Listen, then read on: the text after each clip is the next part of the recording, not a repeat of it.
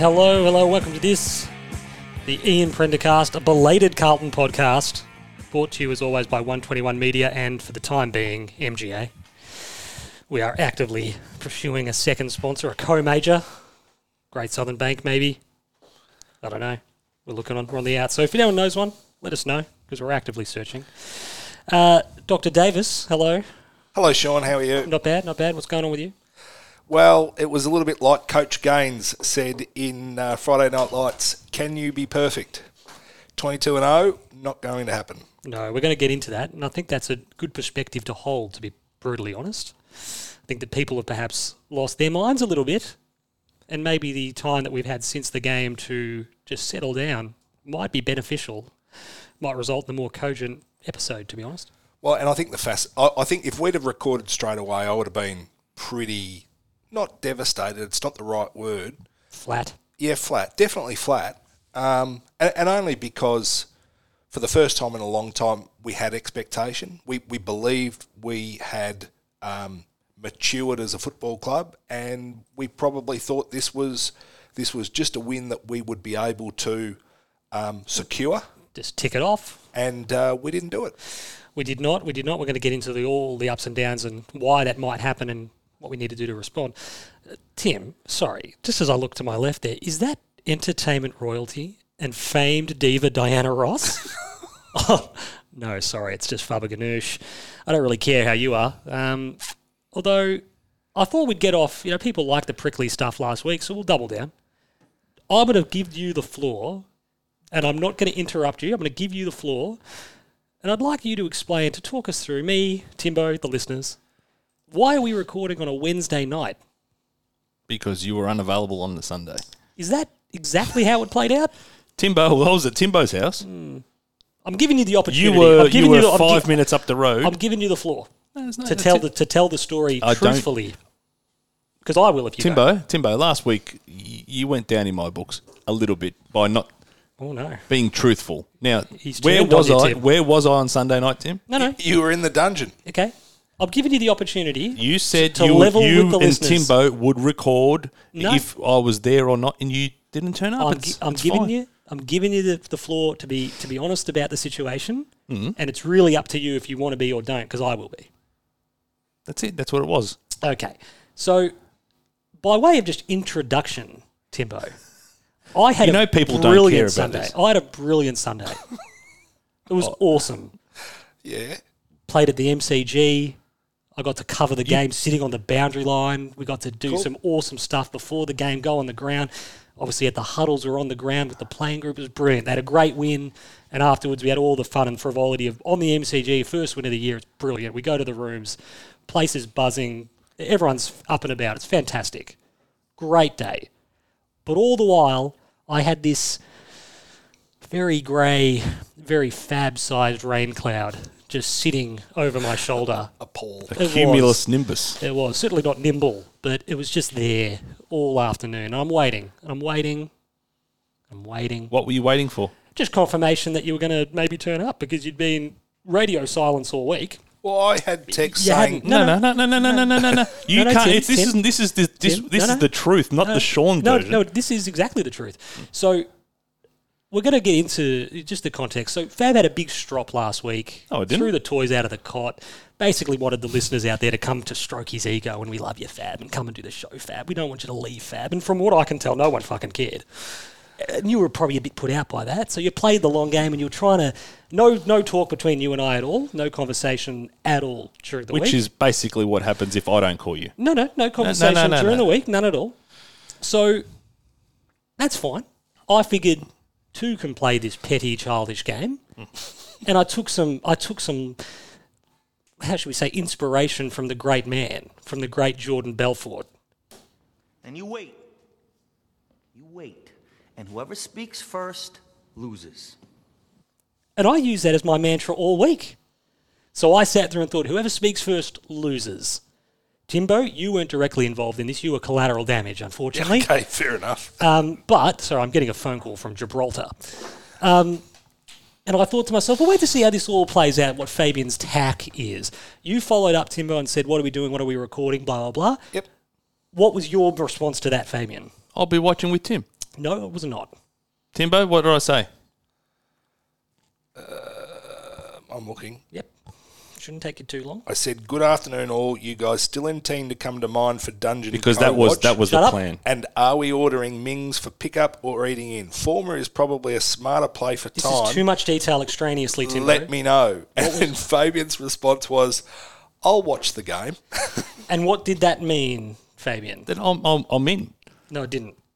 Timbo? And you know it didn't. You know it didn't. No, I said I'll watch the game. Be honest. And was I there, Tim? You were there. Thank you. So I don't get what you wanted. You weren't going to record because you were still throwing a strop. No, I said I was there. Well, Tim, and then later I said, Tim, Fab is here, can immediately record post-game. Tim. That was at 5:37. Tim, be honest here.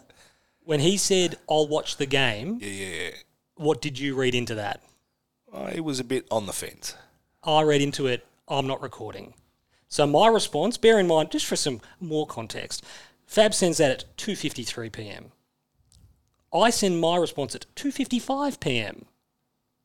A little bit of an ultimatum, a little bit of a I don't give a shit what you want to do. If you want to record, you want to record. I'm not playing your childish game. You let me know. Let me know when the Carlton talk starts, and I'll be back. Blah blah blah blah. So he's having a strop again because he can't handle it. Anyway, Fab didn't respond to that. That's 2:55. Sorry, what was that 2:55 p.m.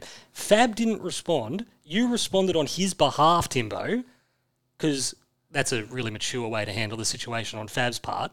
At 5:37, bear in mind, I'm at the MCG. My rationale is, I've got to write the episode, boys. Are we recording? I've got to get home. I've got to write the episode. That's the hardest thing post-game. What are we doing? It can't be immediate. No. It could be. Because between 2:55 and 5:37, that's time enough to write the episode. Yeah. But I didn't hear a fucking word regarding what are we doing, what are we recording, who's in, blah, blah, blah, blah, blah, for an hour and 44 minutes. So I thought, well, if Fab wants to be a fucking child, I'll just do my Box Hill stuff. I've got a lot of that to do. I've got to do a match report. I've got to edit up the song. I've got to do edit up and publish 2 interviews, player and coach. I've got to do all that stuff. So he's obviously had a strop. He wants the listeners out there to give him some love. Don't. He's an attention-seeking child. What do we do to attention-seeking children, Timbo? We ignore them. So my attitude was, you know what? I'll just wait. I'll wait. And in the end, not you, because I think you appreciate the show just doesn't happen. Agreed. He fucking doesn't. At all. Has no appreciation that you've actually got to write it, prep it, you got to do all that stuff, you got to get. He has no appreciation for that. So when he springs it at 5:37, which is about half time.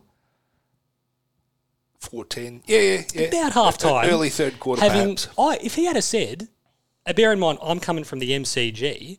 I drove past down Springvale Road. I drove past your house at about 4 o'clock. Yeah, okay. If the message had to come any time between 2:55 and 4 o'clock, I would have just done a right turn and come in, sat down, watched the game, done the write-up as we're watching. The dungeon detail. Done the dungeon detail. But I didn't because Fab spoke first. Fair enough. If you speak first, you lose. He wanted to do the radio silence joke all week. I thought, no problems at all, big man. Let's do a double. So that's how it happened, dear listeners. And it continued on Monday and Tuesday when I thought, the minute one of you want to talk about when are we recording this episode, I will happily engage. And that didn't happen until this morning. And who broke the silence then?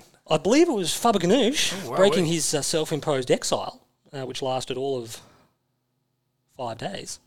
So basically, he actually sent me a thing, Sean is offline, that was yesterday. I responded, not at all, blah, blah, blah. He responded again at 9:14 a.m. Did we want to record today? I responded at 9:19 a.m., Timbo. You notice how my responses are fairly prompt. Quite timely. Fairly prompt. To get a response from fucking, mate, soldiers on the Western Front were getting correspondence more regularly than Fabian responds to text messages.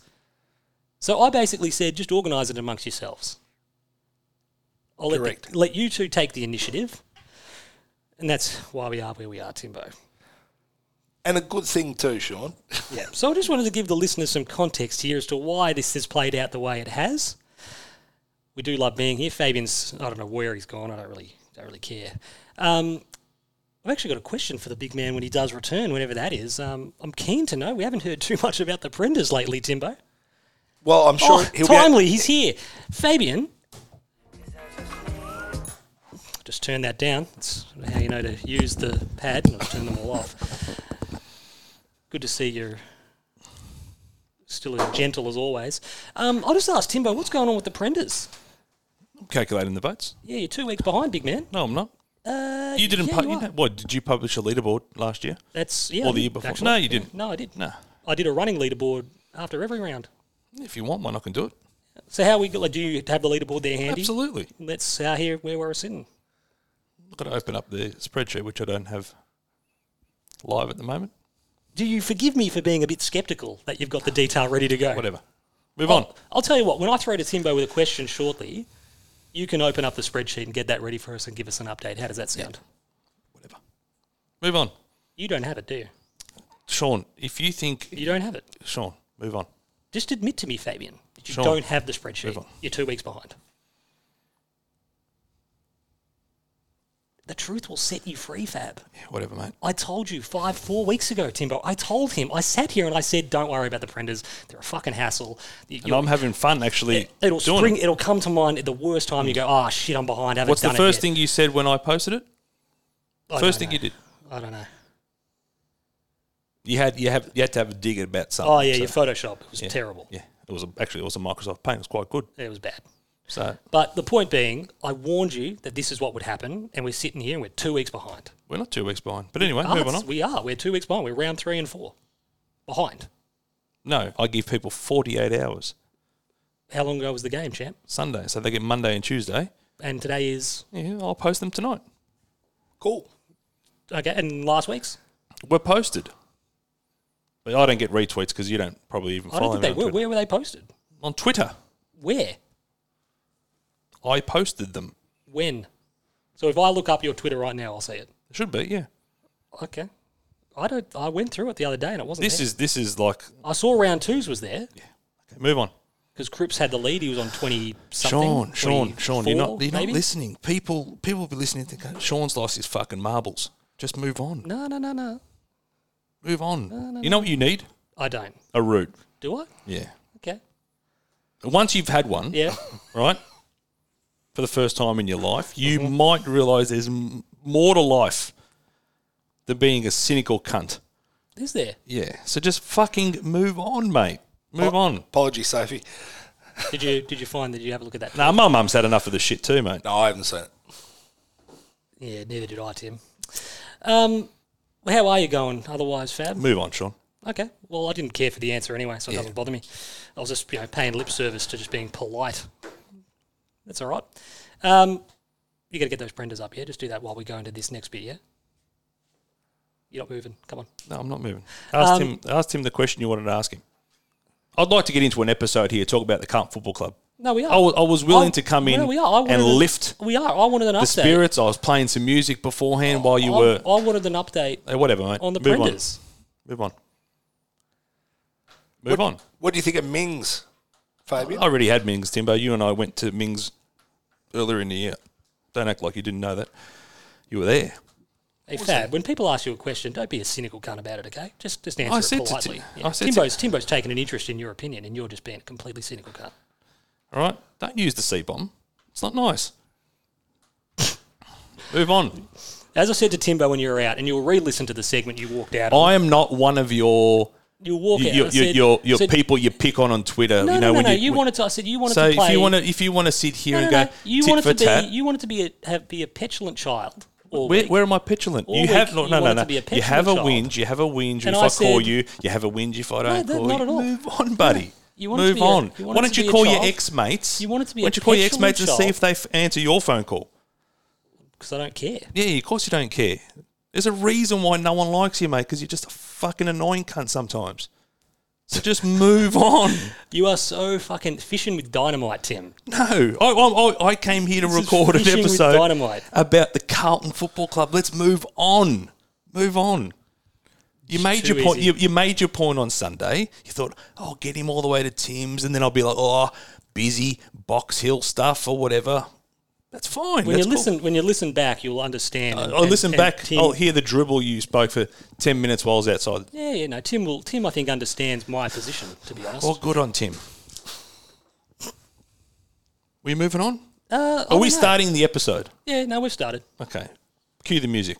No, it's done. We've done that bit. Well done. Do you want to say your intro song? No. You don't want to do that? Nope. Not going to give it. What intro do you want? You usually do your hello, and you don't want to do that. And you usually come back with a smart-ass answer. So move on. Ask Tim the first question. I reckon we might just avoid him for 10 to 20 minutes, Timbo. We'll just avoid him because he's, as I said, a fab-sized rain cloud at the moment. We want to give a shout-out to anyone who's given us a rating and a review, which was really great. We got an excellent one from Walbo, which is tricky because that's might be his surname. I don't know if it's his first name. Could be a combination of his first name and his surname, but it was great. He gave us a rating, which is excellent. Said he loves the pod in the first 15 minutes of banter. Excellent. The show starts after that. Very well said today. Very astute, Walbo. Good bunch of fellows expressing their love of the navy blue. Look forward to it every week and genuinely have a laugh. Keep up the 90s bangers. # Blues are back. He did lodge that on Wednesday. So that was prior to us not being back. Because I was trying to understand what's the pivot this week. Do we get any 90s bangers? No 90s bangers this week. So we just don't add to the Spotify playlist. No, we only add. It's a win. No, I get that. It's like the jammed donuts. You only have jammed donuts after a win. Good point. Good point. The playlist only gets added to after a win. Because, Timbo? Because the Blues are back. The Blues are back. It's the Blues are back playlist. What if we played well but lost? Are the Blues still back? No. There's no commiserations donuts. It's all about the W. That's it. We need to prioritise. It's the W is what's most important. Noted. Fab's just taken his headphones off, so he's clearly in a good headspace. Tim. Yes. Because you're the only person other than me in the room ready to actually offer an opinion on pod. Clearly, the 3 weeks we spent on Cloud 9 left us lightheaded because as much fun as we've been having, you mentioned it earlier, we were never going to go the season undefeated. Correct. We were never going to do that. It's never going to happen. There were going to be banana peels and bumps in the road. This is a Gold Coast side, particularly early in the season, particularly at home, that very much represent a banana peel. They ran Melbourne to 13 points. Melbourne couldn't shake them all night, and they are clearly the consensus best team in the competition. It's not an excuse, and it's not sweeping a disappointing performance under the carpet, but we weren't going to run the table. So the fact that we were conclusively outclassed on the day, it's actually difficult to kind of not be accepting. We had a bad game. We were beaten on merit. But now it's about what happens next. Without a doubt. And you've hit the nail on the head. And I mean, I'm still wrestling with the query of, are Gold Coast okay? Did they play one of their best games of the year? Did they play especially well, or were we especially bad?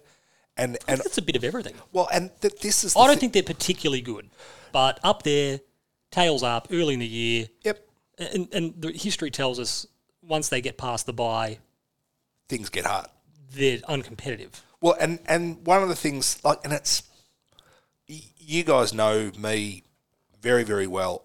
I'm a very cup half full kind of a guy, so I'm always looking for the positive in it, and I always want to check myself. Am I doing myself a disservice by doing it?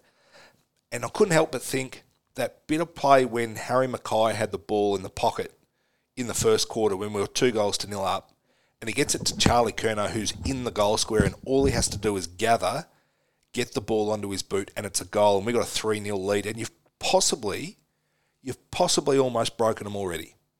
A little bit like what we did with Hawthorn when we absolutely started hammering them. They had nowhere to go. They were shell shocked. And you're 1 goal away.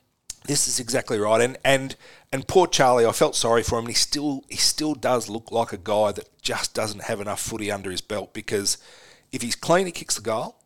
Even when he wasn't clean, he then tried to rush the execution, and he went straight at the goal. And just the smart football, you just sort of think, what would Luke Bruce do? What would Jade Gresham do? Well, he probably would have seen the guy was coming, was overcommitted, and just waited Yeah, or even just step back, create space, kick it over your shoulder, or there might have even been a handball to give to a small running into the space. I think that it was a really, really pivotal moment that we could have absolutely hammered home early advantage, and we didn't. Gold Coast, to their credit, came back, and the overwhelming... I haven't rewatched the game, for what it's worth. I never will. I find it hard to watch those games again because you just sort of feel like if we did what we could do, we could win this game. But my overwhelming sense throughout it was the ball, we weren't clean, and the ball would sort of ping around between 2, 3, 4, 5 guys around the ball from both teams, and it just seemed every single time the ball would squirt out, it seemed to squirt out to the favouritism of Gold Coast. We're going to touch on a little bit of this. And that happens. There are some days the ball bounces your way, other times it doesn't. I'm not going to complain about the umpiring. Look, they got sucked in with... We got a very good go in the first quarter a bit. Yep. And look, they milked a couple of 50s. Harry tried to, but did it very clumsily. I still don't know how Mabi or Chol wasn't penalised for a 50-metre penalty because I don't even know what he was doing there because he was neither in the contest and he wasn't on the mark. He's got to get out. But look, ultimately, for me, the mentality piece of this is use this result to be better. Yep. We'll know if it's an aberration or if it's something more troubling on Sunday. But we may not even know against Port Adelaide. No, we will. If we will. Because there's a bigger piece. There's a bigger piece here that it was the last 2.5 quarters against Hawthorn. It was the most part of the game against Gold Coast now. Yep. So there's a bigger piece at play here that ultimately this speaks to what we spoke about last week.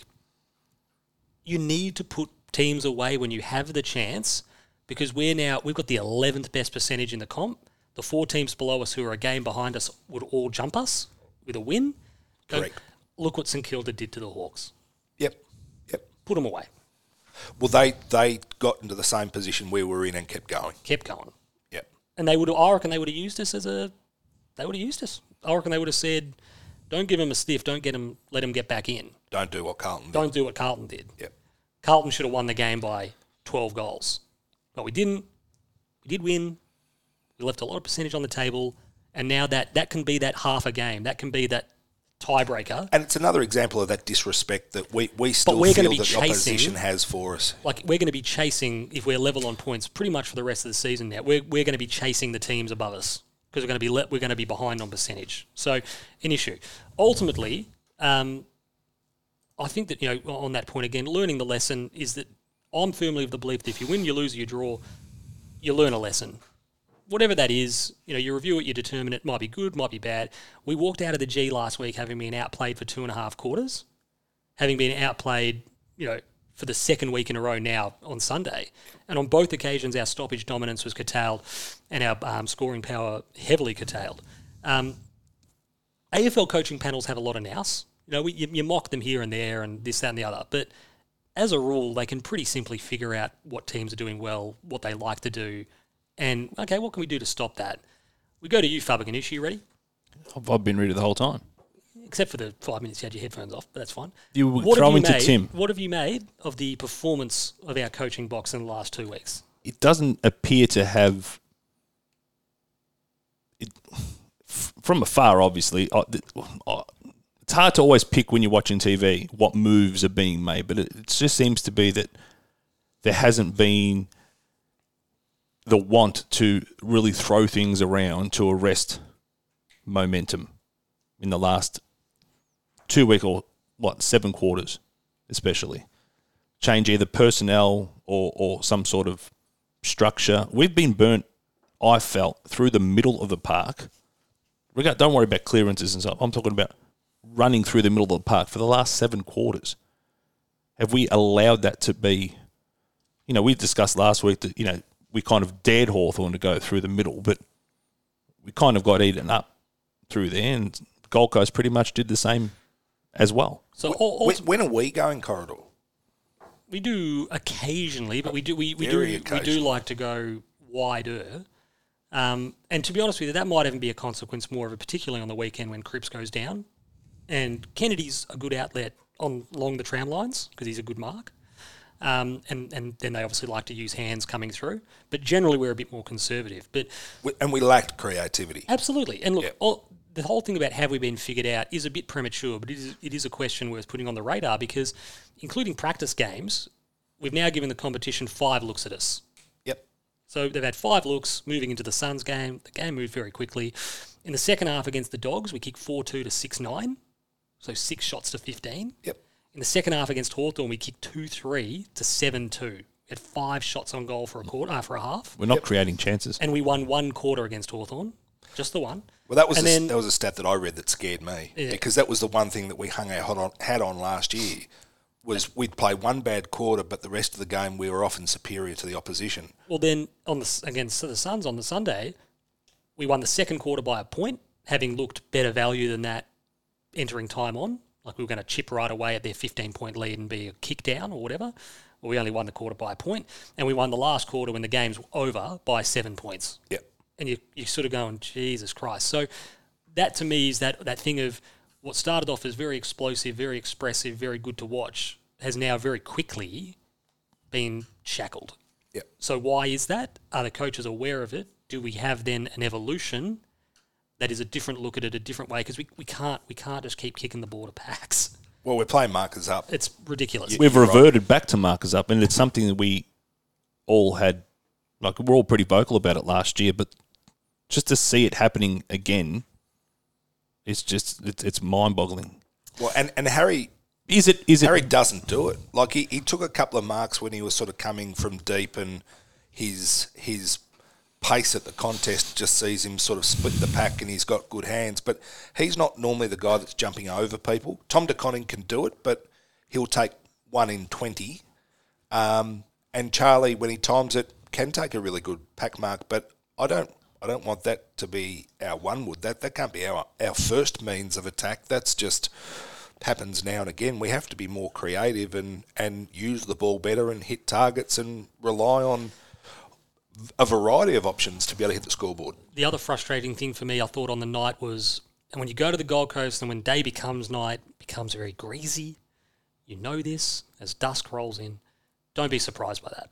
No, that's we knew true. We didn't have our number 1 ruckman. So this is a similar Paolo question. was saying that it wasn't that like humid, and there was a breeze. So I don't think it was as. So when it becomes when we get to the second half, and dusk settles in, It does get a bit dewy. So the idea being here, Timbo, Coach's box got a bit dewy. Dewy. This is a bit similar to the question before, but you know we know we don't have our first ruck. We know that Witts is going to get hands to most of the stuff out there. We know that we're going to be roving to him predominantly. We know all these different factors about the conditions. Were you satisfied with how we assessed the contest and read the green to kind of give us the best opportunity to win the game? That was going to be, like we said, 13 points against Melbourne. Couldn't shake them. Yep. Well, look, I think when Pitto went down, you knew you were going in with TDK against Witts. You know Witts is a big guy. He is still coming off an ACL, so you thought, look, is this guy potentially going to be as dominant as you worry that he might be? I didn't think that he would be. And also, I still remember a young De Koning getting exposed to have to ruck against Brodie Grundy and against Nick Natanui and getting awfully worried by that, and he acquitted himself really, really well. But I think what you learn is against those athletic jumping ruckmen, he can match it, but put him up against a really, really big body that he gets nullified too easily. And we don't think TDK's form as a ruckman going into this game had been at all stellar. So I don't think we had really, really high hopes. But you thought, I don't think Witts will get a hold of us. But wow, he did. And look, ultimately, and as much as we love JSOS, he's not. He as a second ruckman, he can't make any inroads into Witts at all. Your only hope is he doesn't beat you in the clearance and you've got an extra body on the ground. And that was our only opportunity. And with Cripps out, another big body on the ground, if that's where the ball ends up, gives you a chance. But the horse had bolted by the stage JSOS was trying to impact the game from the midfield. So where do you sit on the ruck conversation now, Faber-Ganoush? You got to admit when you're wrong. I was of the opinion early days, might have been in our season preview, that I still don't rate Mark Pitnett, but obviously he's proven to be our clear number 1. I didn't think Tom De Koning would have been that far off, but he was very far off. It's a bad matchup on the weekend. But I don't understand his actual rucking was so bad. It's not like he was getting monstered or anything. He's leaping at the wrong times. He's just around the ground. He should be able to be keeping up. He's not competing around the ground. This is a problem. His efforts against Hawthorn weren't that great either. This is the problem. So with a guy like TDK, he's rucked against Ned Reeves and he's rucked against Jared Witts, and they're two very traditional ruckmen. The direction for TDK has to be your weapons are athleticism, your weapons are agility, your weapons are spread from contest. Yep. And whether he is incapable of exhibiting one of those, two of those, all of those, the last 2 weeks he's had difficult matchups for him in terms of size, but really favourable matchups in just about every other way. And it's a bit of a concern he hasn't been able to transfer that into, okay, mate, we're going to lose the hit out, that's fine, but you're going to be running this guy around. You're going to be up on the wing, you're going to be blowing him up. Yep. Hasn't been able to do you it. have to find a way. Has he been told to do it? Who knows? Well, you'd think Matty Cruiser would do that because Matty Cruiser had that big engine and was the all-ground footballer, so he would know what he would do. So you would think that he's articulating it to TDK as well. So whether he didn't, whether he couldn't, don't know. And selection this week is going to be fascinating because, actually, it will be interesting this week because I think De Koning will probably come up against Sam Hayes, who is taller than TDK is, but not by a lot. And he's a guy who, I don't know, will it be Sam Hayes' debut, whereas he might have played a couple of games in backup to Lysette in previous seasons. I'm not, and I can't commit to that, but with Lysette out, we're not coming up against Stella Ruckman. So it may be the week that TDK can get that confidence kill if Pitto doesn't play. But I would expect Pitto to play. I would expect Pitto to play too. And if he's available, he absolutely It was plays. a back, was it not? Yeah. Yeah. And then, look, ultimately... They're finicky, though. Well, it depends on what. You know, has he... I think you'll be right. Has he been dinged up and bruised? Is he carrying a stress fracture? Did he have spasms? Was he tight? Or was it just... I think he was just tight.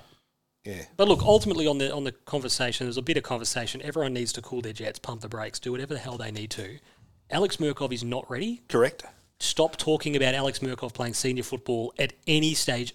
Even, to be honest with you... Is he better than this year, TDK in the ruck? No. Not yet. Oh, that isn't. He's tall, he's raw, he's like a praying mantis. Well, can I ask one question? question? But people talk about him going up against Jared Witts. It would have been worse. Yeah.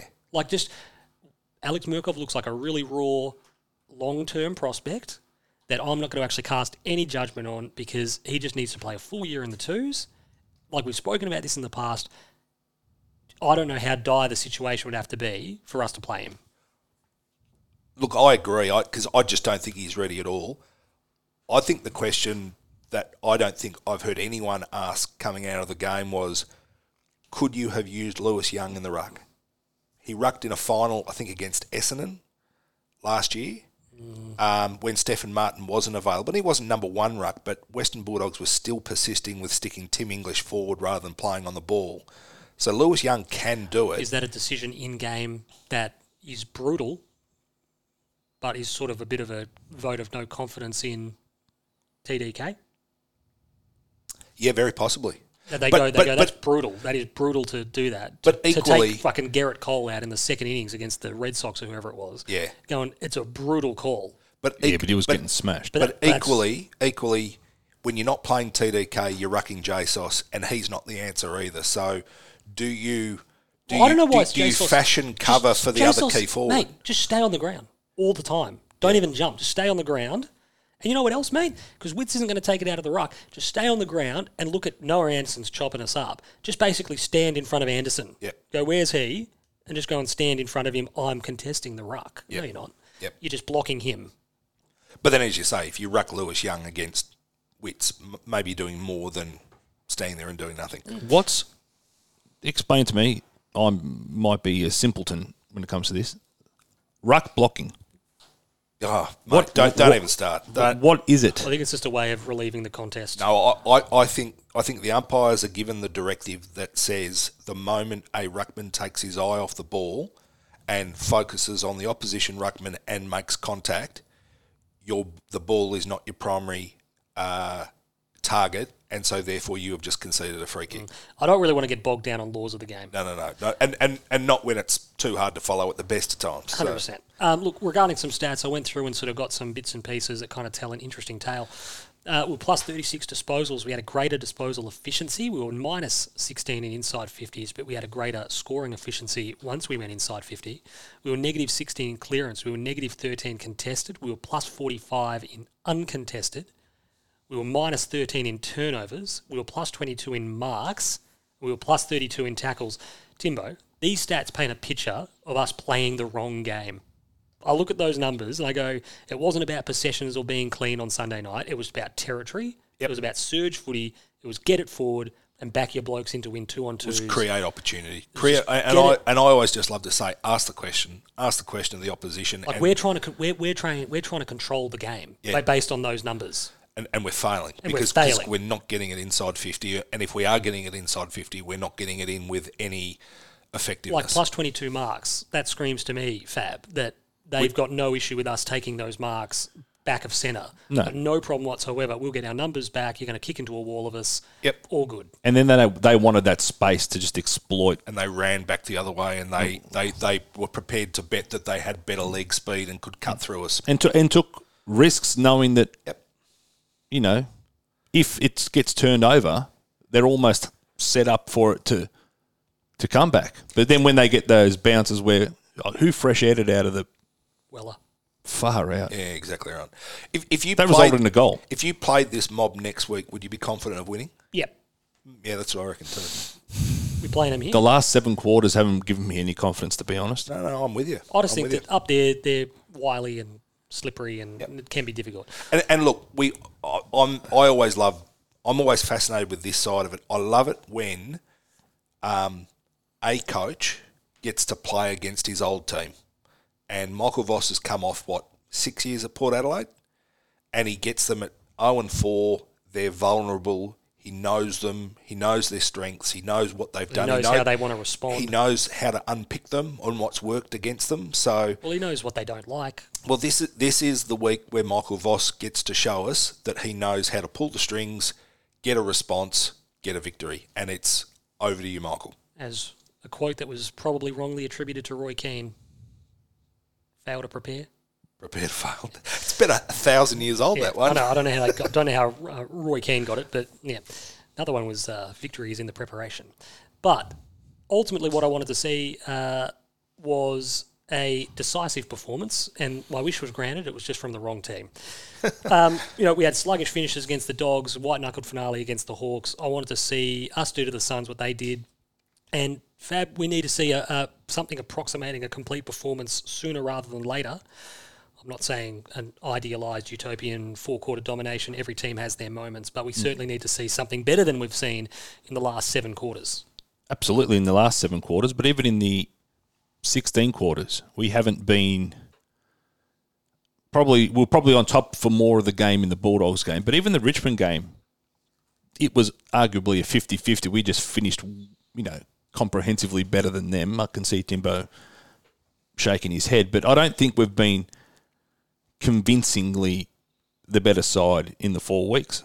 I reckon when Richmond scored, I don't think they were playing better than us, and I thought we weren't scoring when we had the better of them, and then when we got it on our terms in the final quarter, I think it proved that we had been better for longer than Richmond. I actually thought we were soundly better than them in round 1 myself, but I'd take your point too. So I think that ultimately the other thing I wanted to see was our midfield validate the praise. They've been spoken up in the first 3 weeks. And justifiably so. Justifiably, been very good.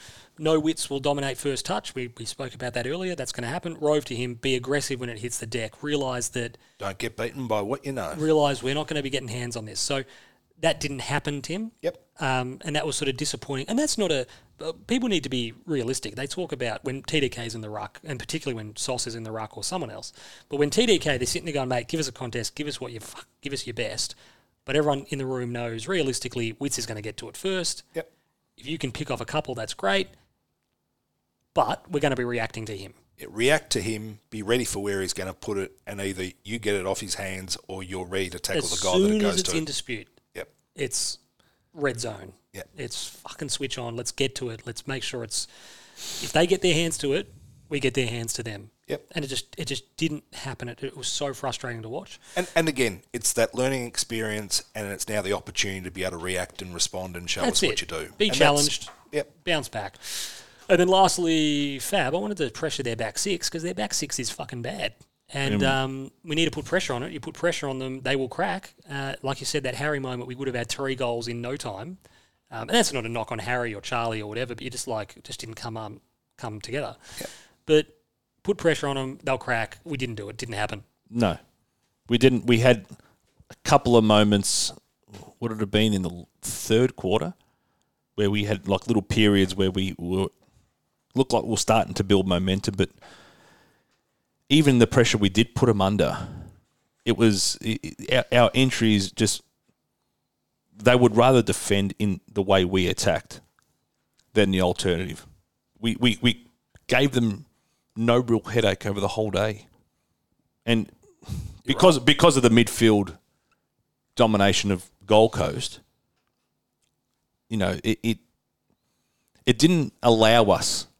I don't think the forwards worked well enough on the weekend, but I also think, given the fact that we were driving every offensive play from further back in the ground, it lent itself to more and more congestion, which then we start kicking long and then so forth, and then it all becomes very Teaguish, which you don't want to be Teaguish.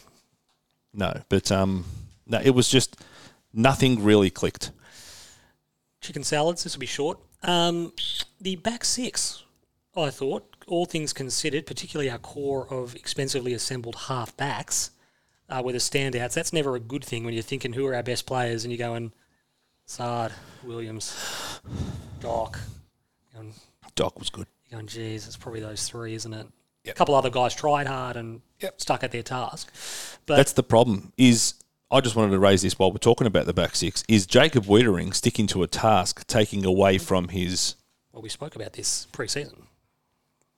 I didn't think the Gold Coast would be the team that would try and do it. Smart Well, football. the funny thing is that the moment that I think sealed the game... Or Levi outmarking him. No. It was we were battling to get it out of defence. Like the Gold Coast forwards were putting pressure on us. We'd given away a couple of 50-metre penalties through lack of discipline, something that we'd said had been a strength of ours early in the season. And Lewis Young switched it, gave it to Jacob Wiedering. Jacob was going to run up and push it wide and up the wing, and he did elect to try and take the risky 45 kick and take the game on, which I will give Jacob Wiedering the licence to do that anytime he wants to make that decision. What do I feel, Timbo, that if And he just missed the kick. Yeah, he that's missed the fine. kick, but Yeah. it was like that was the proof that today's not our day because it's just not coming off, and you kind of almost say, throw this game in the bin, move on, and let's just front up next week. if Tim Davis was the main character of Total Recall, your recall would just be like almost moments from Carlton games. Well, it's just Your reality of like reliving these moments would be like just Weeder's missing a switch. yeah. And look, It's like, don't you want to see a premiership, Timbo? You're like, no. No, I definitely do. But it's just I think I just remember the moments where you're going, oh, this could be good, this could be good, this could be good. Fuck, it's bad again. It's bad. Look, I thought Williams got in a tit for tat with old mate Aaron on Twitter about this. The guy, I said, look, mate, I think we're going to have to agree to disagree. You didn't want to do that, so you just kept going, so I had to block him. I'll unblock him. You blocked him. I'll unblock him at some point. You used... Well, wait. No, because he just kept going. I said, mate, I think But that's what you do too. No, but I go, look, we probably have to agree to disagree on this one. You clearly... It's like the Spider-Man meme. You're Spider-Man. It was like we were going on. I just went, look, untag me if you want to continue the conversation with the other guy. Continue it. Just untag us. Yep. He didn't. And I said, look, untag us. What was his He view? said he was shithouse. He said Williams was shithouse. He was shocking. He was no good. He's a turnover merchant, though. He was turning the ball over because we were hemmed in deep Yeah, in our I know- defence. He I was know, kicking but- to no one, mate. He was one of our best players No, on I'm the not day. saying... No, I If it wasn't agree. for him and Doc and Sard, we would have lost by 15 goals. Yeah. I don't think he was worth 3 votes, though. I didn't give him 3 votes. What did you give him? 1 vote? Look, he had 37 and he had 31 kicks. And he was unbelievably clean when the ball was coming in like a bar of soap and we were under pressure. I agree. And this, I'm still trying to work out what he is and how we use him. But if he's a guy that can get that much of the footy, then if it just comes back to decision making, where the bloke up the ground is, like he will miss a couple of kicks. And if you're having 31 kicks, you're not going to be operating at 100%. And where you're getting him, he was getting them real deep. And I got a note here that it was the bad old days of Teague when the ball was coming in so hot. It was actually coming in quite deep. So when we were leaving D50, we were only getting it to 65 metres, maybe. Because we were being outplayed. This isn't a Zach Williams issue. Zach Williams' first priority is, I've just got to get it out. Get it out. And hopefully Charlie or Harry or TDK or Sauce or Kennedy, hopefully someone is maybe there or can bring it to ground, create a contest. Didn't happen. Doc was really good again. He's having a good season. Sard was great. Yeah, absolutely. So clean. Look, would you, despite I thought he was one of the best on the ground, but would you have moved him? I thought our forward pressure was as low as it's been at the start of the year. Would you not have moved him forward? No. Not forward. Maybe in and around the midfield. You made the comment in game, Fabian, just to provide that spark, that tackle pressure that we had none of it. Absolutely none of it. His point of difference on the night was his ability to gather the ball so cleanly and immediately relieve pressure by just being able to pick the ball up. Yep. Fabian made the comment about putting Zach Williams on the ball. That's we recruited him on the back of him having a successful day doing that. In a day where it wasn't working around the ball, throwing Zach on the ball would have been nice. We needed to replace Cripps with someone. Correct. And Jordan Boyd came in. If that releases Zach Williams up onto the ball and Jordan Boyd sticks to the defensive role, I have no problems with that. And if it works, it works. And if it doesn't, it doesn't. But at least you're doing something. That feels like, and I'll probably explain this principle for the red team, the idea that you're putting together whatever your plan might be and you bring in a set of eyes who have not seen it, any of it. They don't know it at all. You know it back to front. You've developed it. And the red team, the idea is they're red blood cells. They attack. Yep. So the red team comes in. What's our contingency if Patrick Cripps gets injured? And you're sort of going, my attitude, if I'm picking apart Carlton's game plan, I'm sitting there going, Patrick Cripps gets injured mid-game. Jacob Wiedering goes down mid-game. Yeah. Just going, what's the contingency? What happens? Yeah. Because we need to plan for that. So it doesn't matter who we're playing. Yeah. I would have thought, the coaching staff would have thought that we had enough depth in there and rotations to cover Cripps. Nah. By the way they acted, surely not, because they didn't do anything. They didn't really I know. There was no him. You got to replace the body in the stoppage, and I don't care. I don't really give a shit who it is. It's got to be someone. And you had to think with Kennedy and Hewitt. Kennedy just had a bad day. Well, he did. I don't think it was through lack of effort. I agree. Nothing worked for him. Yeah, I nothing agree. at all. And we're going to forgive him because absolutely he's played too well for too long. Well, you know what, Timbo? He wasn't David Caruso. He was not David Caruso, and nor was he Daniel LaRusso. No. The other one I had here for the only other chicken salad I had here was the performance of the seconds, who obviously went up there and got the job done, 52 points. They beat Box Hill by 46 points the week before and 42 points against Brisbane in round one. They sit top of the VFL ladder, 3 from 3, got a percentage of 186, and they're putting upward pressure on their senior teammates. They are, which is all we've ever asked for. That's all they have to do. And your boy Ben Crocker looked like he had a good game again. I didn't see much of it, to be honest. Kick 4. How was he Sean's mate? Well, no, Sean was just saying, as far as utilising your reserves as an ability to be able to attract other players because you're going to promote from within. Reward. The comment was, could you have rewarded Ben Crocker with a spot on your senior list? I think the other week we were talking, it was Crocker and Parsons with the two standout guys. Yep. Use them as a means to attract others, to make the team more competitive. And that was good too, because it was obviously without a couple of guys who would have otherwise played because of the COVID close contact. They got caught up in that. So to go up there and win so handsomely without a few of the guys who you would like to see in the team and would probably bring something to the team was really encouraging. No more chicken salads? Oh, and look, I was just going to expand on that and say, look, there was, 66 possessions, I think, between Liam Stocker and Paddy Dow. There seems to be some conflicting reports as to whether Dow played in the last quarter. Some guy was on Twitter again was saying he was shit house, he's no good. And I was like, I heard he only played the 3 quarters. No, he didn't. He played the whole cup, blah, blah. And I'm going... And didn't he have 30 and 2? Was that the previous week? That was the previous week. Yeah, okay. Apparently that was all rubbish. I said he had 15 clearances. He goes, all garbage. I said, okay, well, fair enough. You obviously don't rate him. That's fine. Yeah, exactly. But, again, I think Stocker comes... We're going to talk about that later. Well, we'll talk about selection later. And the $1 million question is, where did Stocker play to get his 36? And if he's playing inside midfield and Cripps doesn't play on the weekend, then he is a huge chance of replacing that I don't role. think Stocks is coming in and playing midfield. Not first game back. Well, I agree with you. I think you'd probably ease him into the fray more than that. I think he plays. I think he comes back in. I don't think Plough keeps his spot. Did Plough do a lot wrong? No, I'm not saying he's the whipping boy. No, I'm not whipping him, but would you rather have Plough or Stock? Well, one of them can legitimately play on an opponent. Stock didn't do too bad. Did he? Yeah, I Who thought... did he beat? No, I'm saying last year you're playing down back. Damn near killed Brody Mychek. I like Liam Stocker, but this So do idea... I. And I don't think he's bad behind the But ball. I think then we've got four of the same type of player in a back six. We've got Stocker, Sard, Doherty, Williams. You're going, some of them are playing on someone, and none of them really like to. Well, there's no Charlie Dixon yet, hopefully. Is that correct? Definitely not. So... No Lysette, no Wines. Robbie Gray? No, and Robbie Gray's a question mark. And that prick will come back. Jeremy Finlayson. He will come back. Yeah, he will come back. Look, we'll go on to the chicken. We're going to talk about selection later. We'll go on to the chicken shits. Number one, no individual response. We've kind of touched on it. After Cripps went down, a bit like last week, it looked like the group was waiting for someone else to be the match winner. Yep.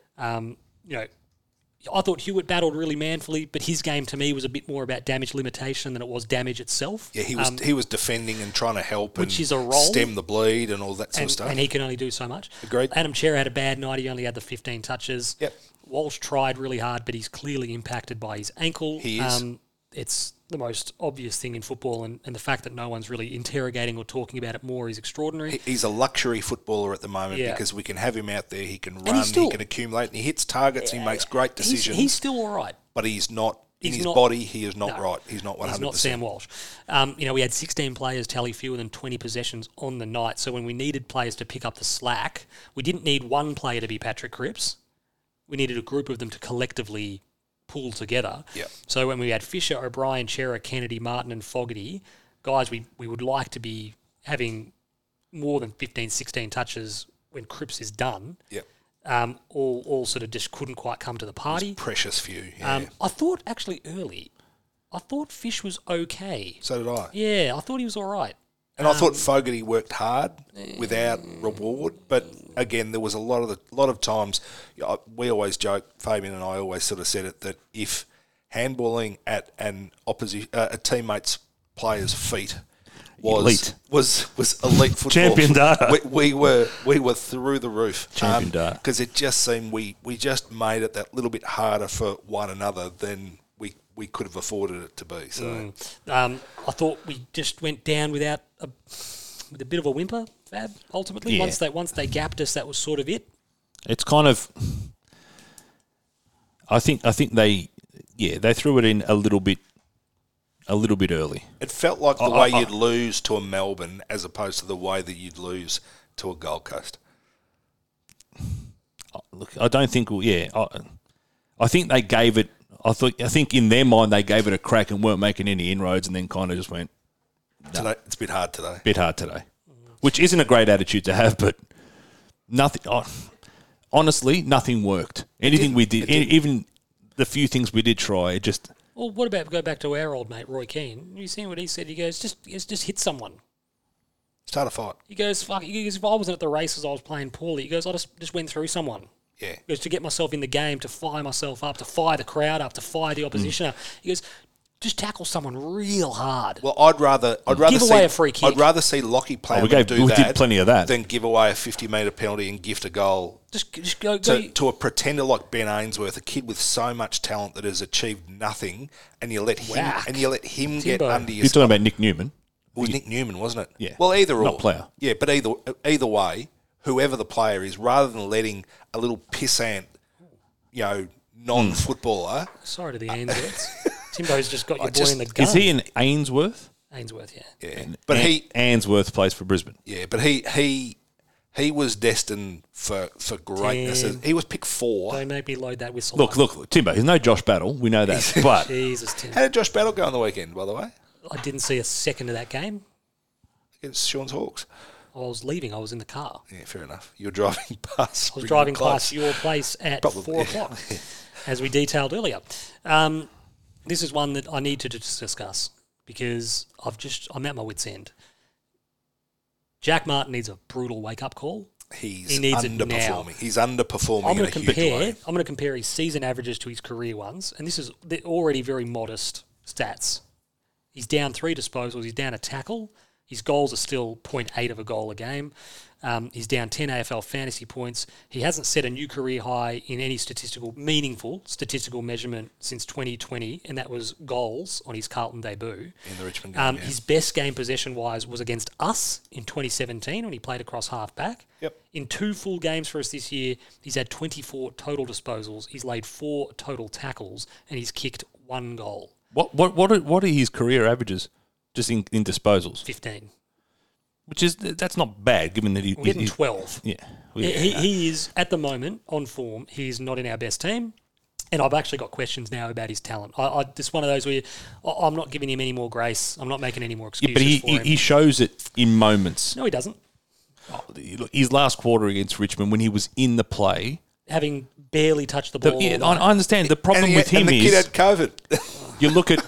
Mate, you look at long COVID because he has been dreadful. And agree. I hope I'm saying this. I love Jack Martin, but I hope I'm putting the moz on him. And he comes out and does enough. a Charlie Curnow against Hawthorn, against the Bulldogs. Yeah, pot him a bit I hope more. because what we're seeing from this guy at the moment is not good enough. No. And what is the potential, like... And he's on huge money. Yeah, look, well, he wouldn't be anymore. He was on huge money for 2 years. With the life of his contract, he's on astronomical money. I don't know that he is. I think he's on about 600, 700 plus-ish. I reckon he's on 600 and he got paid 800 plus. I think he got paid $1 million in his first. Yeah, he was really high early. Regardless of what he's on, Timbo. Yeah. His The output is problem with subpar. The problem with him, take Matty Kennedy's weekend performance. Stinker. But you saw him. It was efforts. It was there. Like, be there to stuff up. Do you remember a couple of years ago when I said Lockie Plowman's kind of been hiding? He wasn't doing anything wrong. Yeah. He wasn't putting himself in positions to do things wrong. I'd rather see you do. Jack Martin's just never involved. Yeah. Yep. The Richmond game, we all legitimately said, is this bloke playing? So, mate, you know what? so I would have what do you last do? quarter, done he a had Ken not- Sheldon. Mate, I would have done a Ken Sheldon on Devo. Craig Devonport, I would have gone up to him, grabbed him by the scruff of the neck and gone, you're going in the first centre bounce. Yeah. And you're there to hit someone to win the ball because that's it. Well, and this is the thing. What's the move? Do you read in the riot act midweek and you say you got this week to be able to prove 100%. yourself, and if not, you play 100%. twos? 100%. Do you play him off half back instead? Do you stick him on a wing? Do you play him inside? We're going to stop fucking with halfbacks. Halfbacks. Mate, we've got too many halfbacks. No, We're going to be playing with 6 halfbacks on the I weekend get it. the way But we're going. that's- We need to do... But you've got to do something with him. No, he's a half forward. Yep. That's where he's been training to play. That's where we've recruited him to play. Stop making excuses and moving him around to cover up for his shortcomings in the position we've recruited him to play. Read him the right act. He's got 1 more week. If he delivers what he's been delivering, you're having a spell. Okay. It's really that simple. He's got to get involved. I don't know if it's just he's not on his bike enough, whether he's fit enough. Well, and this is the thing. Would you even stick him in the goal square and have the other guys push up the ground Mate, and even give the him moment forward last 50 week- I reckon every now and getting again? towards the ball, not away from Mate, it. even the okay. moment last week, That's what I'm asking. when he comes on against Hawthorn, you go, you mark that ball, Jack. Yeah, that's right. But when you sit on the bench for 3 3/4 quarters, He's and the go, freshest switch man on the field. Yeah, I know. It was a good enough there. effort for me. It was there. But you mark the ball, and it's game over, Jack. I'm with you. And that And a player of the your Jack talent- Martin I know and I love takes that mark and kicks that Does goal. he? He does. Does he? When have we seen him do it? He's had one game against round Richmond. one. Let's Round be one. honest. He's had No. one half. Yeah, okay. Was He's it had last year or the year 2 before? years ago. 2 years ago. He's had one half against Richmond 2 years ago. He's been injured otherwise, inconsistently performing otherwise. He needs to do more. He needs to do more, and it's not going to be hiding him somewhere else. No. At the expense I'm not of someone asking else. him to. I'm trying to catalyse. The thing is, he the doesn't have the improvement. wheels or the tank to be pushed up on a wing or anything like that. The one thing they've always said about Jack Martin is he's hard, and you're right. So he has to be around the ball. He has to be near it. And This is the problem, and he's got to Ken. split a few packs and This is give the the ball and problem. bring other people into the game. We keep on hearing, the one thing we've always heard about Jack Martin, Gary Ablett's comments about him being the most talented. We've always heard this talk, and it's never materialised into anything, and it has to start doing so. Excuse me, and sorry. very quickly. You've been very loud with your breathing, and your yawning, and your coughing, and your sighing. I'm just letting you know that. Clearly, Walsh, as we mentioned... What about my punching? Am I going to be is not loud with fit. that? So who was that? And this isn't a knock on Walsh. We spoke about Walsh before. He's not this is ready. more a knock on the fitness staff as such. He's not 100%. But equally... And I just hope this isn't doing him any harm. Well, it screams Dale Thomas to me. Dale Thomas did this injury, had longer out. Well, See, Stocker did it before him. I don't have that luxury of what you just did. You can if you signal to me. I'm going to signal to you before I sneeze or cough. Yeah, just put your hand up. It's a quick reaction type thing. Okay. But in time, they come good. But I don't know whether we're waiting 3 Stocker weeks, did his before. 3 months. Yeah. Stocker did his considerably before, and Walsh played 6 weeks before. But is Stocker running on top of the ground at the moment either? We haven't seen. He just had 35. In the twos. He just had 35 his first game back, dominated. In the twos. So Gold Coast twos. Yeah, but I think... But is Walsh... It's just going to take time. Absolutely. I'm beginning George to feel, Harrison style. Better to play him than not to play him, is it not? not if it's... Do you reckon there's alternatives Not better helping him. than what he's providing? He's not making it worse by playing. He's not... Well, we don't know that. Yeah, I'm saying he's not providing... I'm almost certain of it. Well, Timbo, we need to say this. You're not a real doctor. What? Like, you can't sit there and with the confidence you just said that to me, I would have thought you could have fooled our listeners with how quickly you're on that you went to medical school, that you did an internship, that you were a resident at a doctor. You've done none of that. So, take down those degrees. See, I'm hearing what you're saying, and I'm just not taking any stock in it whatsoever. Lastly, the defensive composition was frustrating. Hand me my stethoscope. That bloke, Rosas or whatever his name is. I wrote that Malcolm They keep Roses. calling him Who Roses. the fuck is this bloke? I've never heard Cadbury, old mate Cadbury Roses. I've never heard of this bloke in my life. Yeah, and he kicks 3. He's just That's why you don't win. Of the same goal. yeah. Yeah, exactly right. Obviously, Lewis Young struggled second up in that key defensive post, which was disappointing because he was really good the week before, which was a bit frustrating. But he was beaten by Mabior Chol, that on was the ground with a bit of chasing him. Yeah, so anyway, Absolutely chasing Chol him. will do that, and he's a left footer, and he was always on the right, the right side for a left footer because he positioned himself well. Good luck to you, Mabior. Still don't know why it wasn't 50-metre penalty against you, but anyway, you're I big on digress. this. Well, the media have come for Harry. So you keep saying, I don't believe it. Yet I know. there's this big... I have outcry. I have no problems with them having a crack at Harry because Harry needs to be better than that. They need to have a crack at everyone. But he would. Why was it not 50? Tim, you know what they need to do? He was not allowed to be there, and he didn't try and get out the way. In fact, he lingered and he waited. I don't think it was and that he bad. dropped the shoulder. No. Dropped the shoulder. And you know what? I don't think Harry he dropped should, the shoulder. no, I don't I think he ran past. I think he watch didn't. it again. I He don't think turns his shoulder into him. I don't think it was that bad. But I think what Harry should have done is he should have taken the contact, dropped the ball. Okay. And if you do that, the umpire goes, Just on you're not this, allowed to be there. Shout 50-metre out, penalty. shout out to Ash Gallagher because we're in lockstep about this. I've got no problem with people, John Ralph, who we've had a spirited back and forth with. Absolutely. I've got no problem in the world if people want to. If you notice that Pete's side of the wall has got far less marks and scuffs and dents in it than yours. Pete's side of the wall has a big ass... What about that bit right there behind the chair? It's got barely anything on it. And yours, which looks like... I reckon if you measure the distance between Pete's desk and the wall and my desk and the wall, there's... It looks like you won't be getting your bond back based on that. But the point is that I've got no problem if you want to talk about staging, if you want to get it out of the game, if you want to shine a spotlight on it. Stop just targeting Carlton players. No problem in the world. No problem in the world. Use the guys that have been officially cited in an MRO report and then show Viney, Franklin, Weller... Show them all, saying this is a problem in the game. The Carlton boys can consider themselves unlucky to be the only ones cited. That's the into conversation, not John Ralph's pathetic self-preservation of not wanting to go after these guys because he knows that he doesn't want to get their noses out of joint. Have you got a response? Yeah, he was pathetic, to be honest, because he said something about, cited in the official MRO report, he was saying, you're trolling me, you don't troll me, And it was like, mate, one of my responses was, surely the purview of a journalist is to do more than just report what's coming out of HQ. Yeah. They've already done the work for you. Yeah, surely. Yeah. Your job is to then take that and go, yeah, but it's not just these guys. Yeah. But you won't do that because you're a gutless coward and you don't want to go after the big names. I'm with you. Am I wrong? I'm with you. He's angry.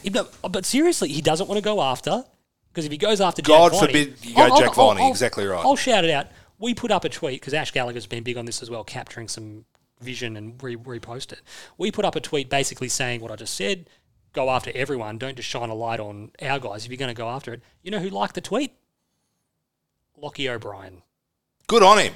We didn't mention him, but it's one of those where he's probably gone, so you look at that, Johnny Ralph, and wonder what they're saying about you internally, going, have the big brass balls, mate, to actually go after someone with a profile. Very easy to go after Lockie O'Brien. And when Lockie O'Brien gets opened up later on with a head-high contact and no free kick, you know, do you... And you call it, recidivist and all this stuff, and you go... Because he did it twice. And we're showing you clips of the other guys in the league that are doing it. Yep.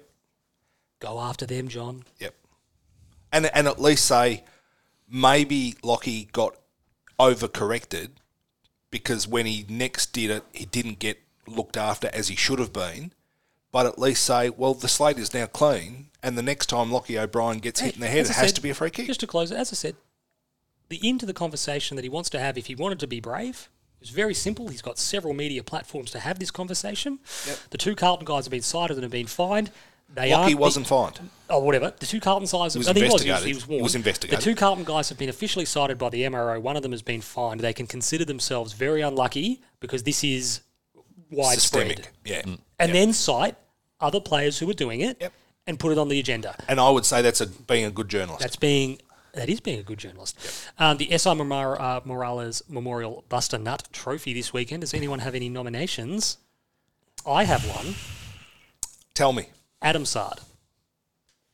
Yes. Yep. Wanted the ball. I think Doc was in that category relieved too. Pressure.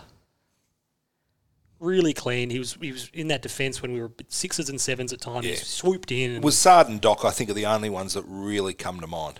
Yeah. Sard's dribble. Did you see? Remember not dribble, but with the hand where he's take his first Two bounce, steps and another bounce, and then he took his second bounce and third bounce like immediately. Someone needs to just remind him. Nothing annoys me more in football, to be honest. There's few things that annoy me more than take your 15. Yeah. Get the ball and run. Well, I think, or in Cripper's case, take your 20. Yeah, 25. Cripper doesn't bounce at all. Well, the comment made with Sard is sometimes he takes the extra bounce because he knows he wants to send 15 metres we next. did see this later. But that 2 bounces in 2 steps, you're going, this ain't basketball, mate. This is a bit of a change of lane you for us. You can't bank it and then run 30. And I love how when we've remembered to actually bring the segment in, the S.I. Morales Buster Nut, it's not really... We don't need to split hairs over it. There's 2 blokes who could probably... Yeah, I'm saying, like, I'd like to have multiple candidates available. Absolutely. But well, Tim and I each gave a candidate. Yeah, well, there was no one else to give. I think you said Doc too. Yeah. So, no, I'm not saying on you. I know what you're saying, but I don't know what you're Precious, saying. I'm saying in general, I would like the team to have performed to a point where we go, shit, there's a few blokes out there who could win. That's not really the point of the award, though. The Bob Valance S.I. Morales Memorial Buster Nut The S.I. Memorial, to be honest with you, it should be... say it. To be honest with you, it should be honest. It should be just so obvious. Yeah, I agree with that. That's the point, because you watch La Bamba and you're not sitting there going, geez, there's 8 or 9 real ripper performances in this. You're going, it's just one guy. It's him. No. What? It's Joe bloke. Pantoliano's Terrible. performance is amazing. Terrible. They're all terrible, and that's why it's the S.I. Morales. Still can't say. It's the S.I. Morales because Bob. his performance, he played Bob Morales. Mr. Bob Doppelina. Because he came in and he tore it apart. He was so far and away the best thing in that movie. I think you don't give enough credit. I give too much credit to that movie by saying there was one good performance in it. Oh, it's a classic. It's horrendous. I do have to watch this movie again. It's barely watchable. Yeah. It's over at about. It's like an MOW. It goes for like 45 minutes as well. It's weird. Now some movies go way too long. Like the new Batman. Jesus Christ. Haven't seen it yet. And then some movies go. They're barely a movie. It's an extended episode of a television show that they've gone, tell you what, let's release this theatrically because we've got nothing else on the slate. What we want to talk about now is a bit of a change of lanes for us. We're probably going to talk about this more than we did in season, to be honest. The AFLW situation down at Carlton. We're going to talk AFLW. It's a very big change of lanes. I just think we need to address the news out of the AFL program because we have been savaged We have. by a couple of departures, and then obviously the coach gets recontracted, which is Interesting. move, to be brutally honest. I don't really know where to start with the departures of Prasparkas and G. I think it's a look that is really bad for the comp. I do. Ultimately. Yeah, I agree. And that's not just sour grapes that we lose two good players. Essendon have So what's the rule? Essendon have just plucked Bonnie Too Good out of the Bulldogs as well tonight, and you're sort of going. To me, the situation was real simple.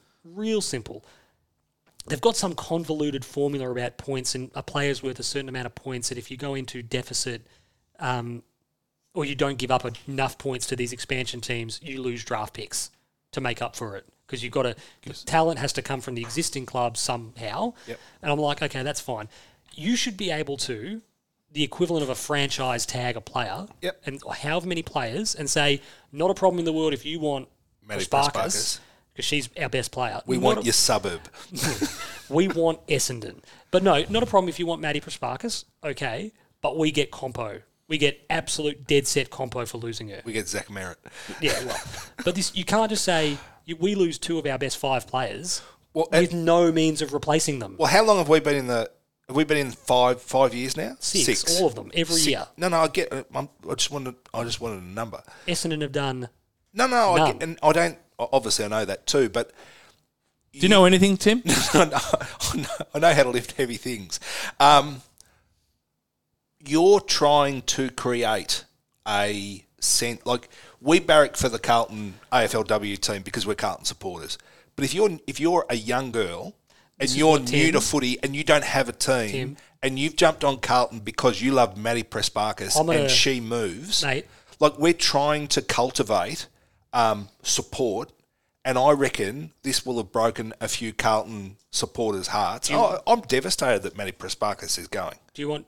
I'm going to be a lightning rod. Come for me, listeners. I'm going to go devastated. Come for me, listeners, after this. I'm just going to call a spade a spade. I love it. I've had enough. Yeah. I used to love it. I've had enough about this fucking AFLW stuff. To be honest. I've had enough of it. Calf will come for you. But this is the thing. So this is my opinion. I reckon. Let me go. Give him his. So this is my opinion on AFLW. I love that AFLW exists for women who have far too long been denied the opportunities to pursue playing football. Yep. Because if they love football, they should have the opportunity to play football. Agreed. I love the fact that if I had a daughter and she followed Carlton, there's the opportunity to play for Carlton. Agreed. Love it. Absolutely brilliant. They have to crawl before they can walk, and they have to realise that this generation of player are not going to reap the benefits of their hard work at the moment. They're not going to get them. They're not going to get the money. They're not going to get the full-time status. They're not going to get all the perks they want to get because they see the guys getting. There is one AFL competition in the country that is full-time. That is the AFL. Every other competition played by men or women or whoever else is part-time at best. That is because the economy of the game cannot support it. Be realistic, and unfortunately, girls, just at the moment, you're not going to get what you want out of the game. But in 10 years' time, maybe little Susie, who at the moment's 7 or 8 years old, maybe she will. That is unfortunately your role in the growth of the game at the moment. You are getting other opportunities, sponsorships. Daisy Pearce goes into the media. Abby Holmes goes. There are opportunities, coaching stuff now happening for players who are transitioning out of the game. That's where you're going to make some cash, get some profile, and get some bits and pieces. It's not going to be what you want. The A-League, mate. The A-League is the same problem that you're supporting a different team every year. If I support the Melbourne Victory, the turnover is so astronomically mind-boggling, it's a different team every year. That is not how you build a connection. Yep. The girls need to realise their role in the game is to grow the game. Is to not to benefit, not to benefit from that growth. You have to be so incredibly selfless, girls, and realise that it's just not going to be for me. But I got the opportunity to play a game that 10 years ago I thought I was never going to get, and that's going to have to be good enough. We can't be having... So should Maddie have sucked it up and stayed at... No, but it shouldn't have been in Maddie's hands. No. I don't think Maddie Prasparkas herself is to blame for the situation that But she's chosen to look after herself, hasn't she? Well, I would too. No, and I'm just clarifying. Would she not be looked after at Carlton? Well, and that's part of the other question too. But if she is a lifelong Essendon supporter and in her heart of hearts all she ever wanted to do was play for the Bombers, good luck to her. We just need to absolutely ensure, or the AFLW needs to absolutely ensure we're adequately compensated for losing a top 3 player in the game. And she's 20 years of age. And if that same footballer If Sam Matt Walsh Rowell. was on, If if Matt Sam Rowell- Walsh or Matt Rowell is on the open market, they are getting 3 first-round draft picks. Well, this is the thing. So just backtracking a little bit on that, the last point I was making with just the girls' football. And 3 is a start. You know what doesn't help the conversation as well? Not everything about AFLW is great. I was going to say it. Not everything about it's great. But every time you have a conversation about AFLW, how great is it, Fab? How good was the W Awards? How much better than the Brownlow was it? How much better was the, whatever this else? How much better was it? You know the only thing that isn't better? The fucking football. And that's the problem. And now there's 18 teams No and you're one watering wants down it. the talent. No one's sitting there. I don't watch a game of AFLW wanting it to be Brisbane versus Port Adelaide in round 1, which is a cracking game of football. Yeah. I don't watch it wanting it to be our last quarter against Richmond. I'm realistic about it, and I know that it's just not going to get there because of any number of factors. It's just not going to get there. But stop shoving it down our throats that everything about it's amazing, because it's not. Well, and all that does is create angst when people are going, Dennis Pagan's classic, don't piss down my back and tell me it's raining. Because when I watch it, it isn't. So stop telling me it is. But I think that's been a dedicated, devoted approach to the game is... And the reality is there is no need to criticise it because it's building. And so But this is the thing, Tim. There's no need to be vitriolic about your criticism, 100%. Yeah. But there needs to be critique. Yeah, well, and I think they can be open And you know what, to hey, criticism Fab, if you'll agree with we're this, Fab. aiming for a better competition. Fab, you'll agree with this 100%. Girls, See what it is first. Girls, if you want the full-time status, if you want the money, if you want everything, if you want all the trimmings, you get the trappings as well. Yep.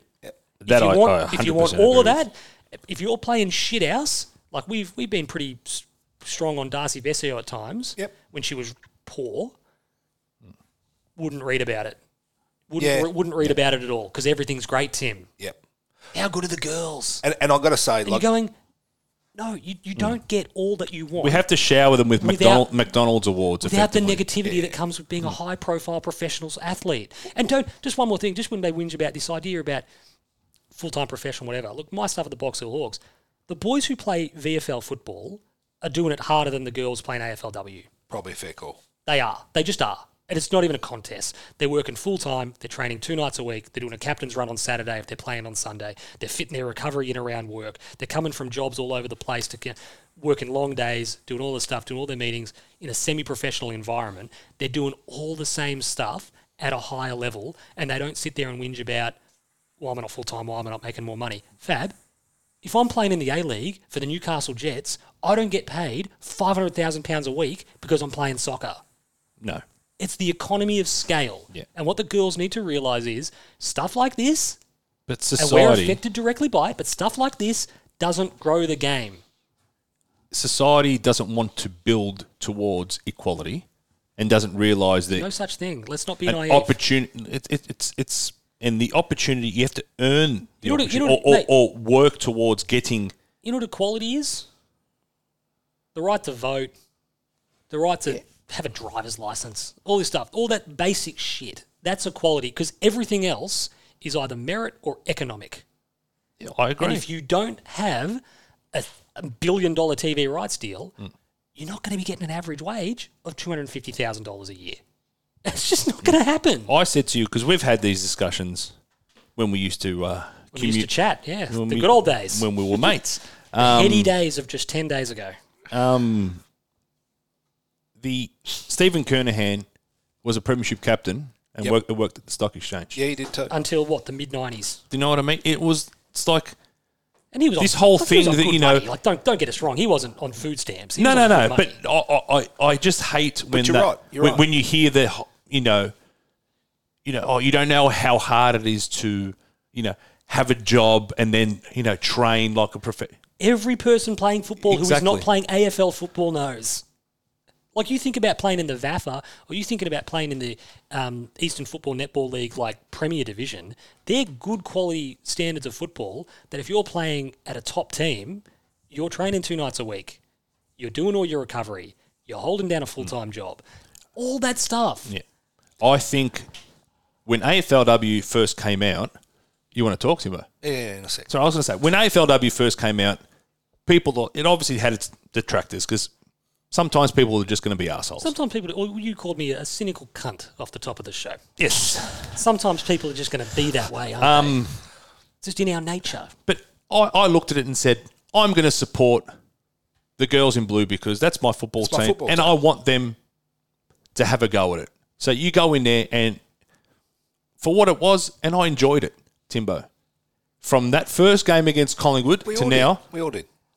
In my eyes, they have tried their darndest to put me off the sport. Even little things like the prelim. Not the players. I'm saying the AFLW community. We'll get to you in a sec, Tim. Sorry. What you're saying is 100% right. They get 6,000 people to the MCG for that prelim. That's a disaster. That's bad. That's not good. My folks went.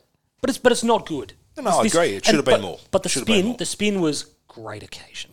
What a day. You're like, it was disastrous. You got 6,000. I think, as you said, the ambition of what the grand final had 16,000 people at it. And you're going, that's not a good result, guys. That's real unders. Yep. Jesus Christ, that's disappointing. Great day. What a day, Fab. What a day for the sport. You go, disappointing. Stop fucking sugarcoating it. And they won't, but you're right, they won't say it. And that's what creates the angst, because you go, we can all see it, and you're bullshitting us. And maybe that's where the ones calling for more and more and more just have to temper their expectations. Yeah, maybe all this inflation of... You know who's got to support it? Who? Women. It sounds so obvious, but you go netball. Netball is one of the highest participated in sports in the country. It is. Absolutely. It's brilliant. I love nothing more. I remember... where was I going? I was going somewhere on a Saturday. Sean loves netball. No, I was going somewhere on a Saturday. And you know when you drive past the local footy oval or the cricket oval in cricket season and there's a game on, you just sort of rub a neck a bit and you're like, oh, yeah, it's great. You drive past, I was on Warrigal Road or something, and there's this massive netball courts on a Saturday morning packed to the rafters with games. You ever drive through Diamond Creek on a Saturday morning? They are hanging from the rafters. And I went, that's great. Yeah, absolutely outstanding. Mums and their daughters and friends, and they're playing netball, whatever. How good's that? That's brilliant. Yep. And you drive on. How many people go to Super Netball games? Seriously. They can't convert that into a crowd. No. They can't convert it into membership. They can't convert it into sponsor dollars. They can't convert it... Because the majority of them don't care. Because they don't care. They're more interested in... And unfortunately, that's a reality. Timbo, stop waving and just talk, mate. Basically, what we're saying is it's not up to us. It's not up to like we'll get to you in a minute, Timo. Will we? But it's not up to say we've spoken about this Fab. So I follow really passionately. I follow Carlton, Manchester United. Yep. I don't have the time to follow another team really passionately. I've got other stuff going on in my life and stuff to do and work. Something gets squeezed out. Yeah. You got to find the time to be passionate about something. Stuff like this challenges it. Yeah, and you go, we've just been gutted. So and thank you for the segue. I've always enjoyed. Doesn't matter whether it's Carlton, the Lakers, the 49ers, whatever. I'm always fascinated by a bit of a list build, talent recruitment, bringing a list together, and what are the levers that you're pulling to be able to improve your football club? Not immediately, but over time. What's the plan? Show me what you got. I was always fascinated when Melbourne Victory started their team. They went really, really young. They didn't pick a team that afforded them... Back in 2005? Yeah. They won the premiership the next year. Yeah, no, well, this is my point. Because they got it wrong.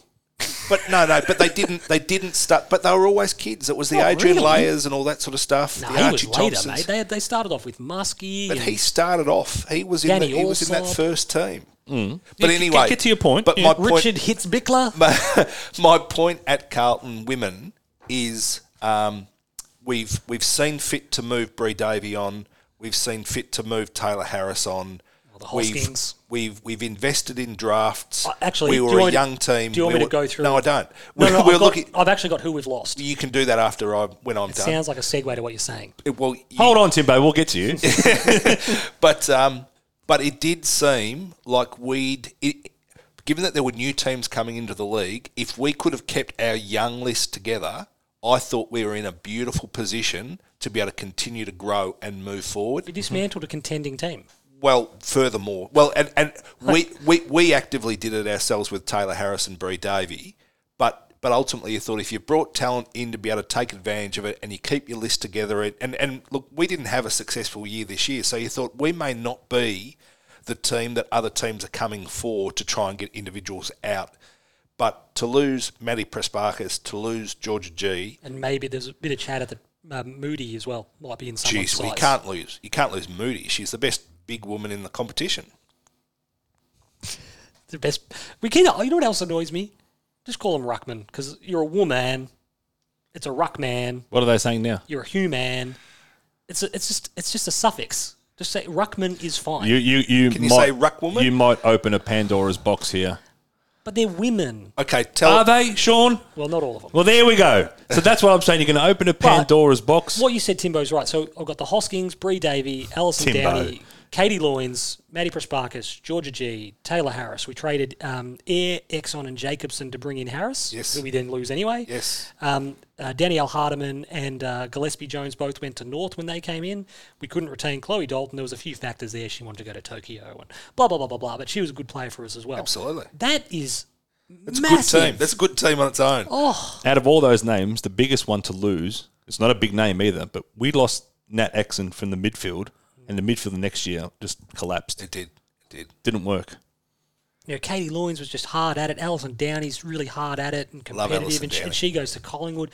The Hoskings, culturally, were a big loss. Yep. And we'll segue now to Half. Half gets recontracted. And I think the question has to be asked of, why are we losing these players? Because it can't just be, you look at some of these names, it's not just money with the majority of those names. Well, I want to know if Georgia G is a lifetime Essendon supporter. Or Yeah, is she but just Timbo, been if you're picked off? doing that, then this It's not about this that. community of You don't just get... wannabe professionals Yeah. are still going about things very amateur. I want to go and play for the Bulldogs because my mate Timbo's there. Yeah. And Sean's playing there. I want to go play with Sean. I get drafted to the Saints, but I really love Carlton. So I'm just going to wear my contract up and I'm going to go to Carlton now. That's not how it works. I'm pretty sure Matty Cruiser would have loved to play for Collingwood. His old man was an It's absolute they're a diehard. massive Collingwood family. But Yeah, guess but what? he said immediately, as soon as he got drafted, he said they just dropped Collingwood. 100%. Because that's your That's- kids, mate. And that's what I was explaining to Yeah. Kelly. I love Carlton. If one of my kids ends up getting drafted to anywhere, I'm on board. I'm on board. They're my kids. I don't know if you would. Like, Dad was funny. Dad was funny with John. No, I would. Like, John played for St Kilda and most of the family went. I said, did you think about it? He goes, no. That's your dad's brother. No, but even then. If you- Even then, like, Nan didn't change. Nan's still Bulldogs. Yeah. They just went... You don't reckon, Keith, you would if you got I would drafted have, to... no. I would have... If John was still playing for the Saints when I was little, I would have followed the Saints. You might have been swayed. I became a Port Adelaide member just in the hope to be able to get grand final tickets as a Port Adelaide member when Adam played there. Yeah. And I'm still a closet supporter. No, you are. It's in Timbo's power. But look, the half stuff for me, the announcement today was interesting because we're speculating about his relationship with the group, and we're not saying he's a terrible person or whatever, but there's some pretty concerning trends here with the way that the squad has been dismantled in recent years to the point of it being uncompetitive. does he But have- that may be pressure from the outside as opposed to concerns from the inside, and it may have happened It anyway. looks from the outside that list management is just an absolute shambles at AFLW level. Everywhere but You Adelaide. know what the issue is too? Well, Adelaide gets to pick a state team. Yeah. But the other issue which you've hit on there quite well is that I reckon in the AFLW admin space, there are too many people who use it as a bus stop. There are too many people who actually don't know anything about the women's game. They don't know how you win games of women's football. They can't identify talent. They don't know. They're hoping that if I do a couple of years, I'll get bumped up to the AFL program as a coach or a list manager or whatever. That's what they're hoping. And their attitude, their head is not in the right space. In fairness, in the AFL, from 1986 to 1990, when you look at the players that teams drafted, It's embarrassing. in those days, they would get 40 blokes in a year, every club, and they'd all train and they'd work out who was good, and away you go. When all of a sudden you had to say, well, I'm taking Jimmy with my first pick and Harry with my second pick and Wally with my third pick, and hoping that the right players are there, they didn't understand how to separate player A from B and C and assign value and the opportunity cost of, well, this is the guy that we have to get, so we take him early and all that sort of stuff. They really took a while to get it right. And I think It feels like that's happening at AFLW. I think that's what's happening at AFLW. Because It's trying to game- work. Well, it's the game what is you different. draft. Yeah, but it's also the game. You have to It's know. the same as college. You've seen it in every sport that you follow. You draft a person, and you take them as a 17-year-old or a 19-year-old or a 23-year-old to then step into senior sport, it can just sometimes be a bridge too far. But in certain, like college football and NFL, pro football, they're different sports in many aspects. They are. Well, they don't seem to defend. Do you know what I mean? College level. Well, that's and you can get by without athleticism. Sometimes the talents. Yeah. You can get by at college level without athleticism, but you cannot at the highest level. As Serena Williams famously said, women's tennis and men's tennis, people should stop comparing them because they are different sports. This is coming from the best female player of all time. Women's football isn't men's football. Now, I'm of the belief... How frustrating is Damien Keeping left... How frustrating is it watching the Matildas? Sometimes when they're trying to play men's football, long balls, and you're going... Don't do it. What are you doing? So, women's football, early doors, Carlton, I think we had a nucleus of a team that should have been better than what we had. Damien Keeping was playing, especially the cross half-back, switching the play. They don't have 50-metre kicks on them. No. Women's football is a different beast. They don't have Adam Sard running by for the handball receive. So you have to coach it differently. Yeah, Chloe Dalton. Well, so hopefully Half has that, they're seeing it on the inside that he's got the idea of how to play. We just don't have what it takes at the moment. And I think Half is a realist. I think he gets sport in general, and clearly he's a very good football mind. It appears that he knows how to communicate with the girls, and I think he hasn't had the success that he wanted in the last 2 years, but I think what he's trying to cultivate, I actually buy into. So I like Half. Well, it's up to you, mate. I'll still. Can we, Fab? I'll still buy in. I mean, I'm hopeful, but I'm also what I'm fascinated with in this off season is we should get a bucket load of draft picks. I don't think we are. Well, I think we have to. How can you not? No, because like we said, you've got to give up a certain number of points to these expansion teams, and if you don't reach that threshold, you actually lose picks. But surely, whatever they're going to attribute to Matty Prespakis, surely. Well, who knows? We've developed some credits here. Who knows what the herbs and spices are? Well, this is it. If they want to reward us, they will. If they Apparently don't want to, they white won't. pepper is like the kicker in the 11 herbs and spices. The Colonel. The white pepper. No, it's like 4 parts white pepper. Everything else isn't as... It makes a level of sense, but... One of the great things, I don't know if they probably still do it, on Twitter when they first joined, KFC only follow 11 people. It was all the Spice Girls and like a couple of blokes named Herb. Yeah. That's quite funny. It was very clever. We drove past a KFC yesterday and I had Christian in the car with me and he said, have you ever noticed when you looked at Colonel Sanders, because he has that cravat that when you actually look at him, it looks like it's a head with 2 arms out like that and 2 legs? I'd never looked at it that way, but then all of a sudden, that's all I can see. My kids see a bloke with glasses and white hair and think that they say that's Nonnal. He's Nonnal the KFC man. The Colonel. Yeah. No. I'm going to start calling Tony the Colonel. What was the Colonel's first name? All I can think of is Tom, because of Colonel Tom Parker. Yeah, no. Who also wasn't a colonel. Neither of the 2 most famous colonels aren't colonels. How bad? Colonel Clink. How bad is Tom Hanks' accent in that Elvis trailer? I've not watched it. Oh, the film itself looks interesting, but Tom Hanks playing Colonel Tom Parker, his accent is jarringly bad. That was as bad as spirited a conversation we've ever had about women's football. I'm sure people will come for us and declare us, me particularly, probably a hater and a misogynist and a sexist pig. That's not what I am at all. Or a cynical cunt. No, he's a... I was going to say... As I said, off the top of the whole thing, as a writer... Put me on mute. I love that it exists. I think it's fantastic that it exists. I think that the fact that it's a thing is brilliant, but there's so many parts around it that need to be tempered and brought under control because the game doesn't grow if they don't. Excellent, wonderful. Agreed. It's now time for, if I got the right button, I don't know. I'm going to bring up this man. You've got mail. All right, Timbo, let's go through a few of these. Keep it sharpish.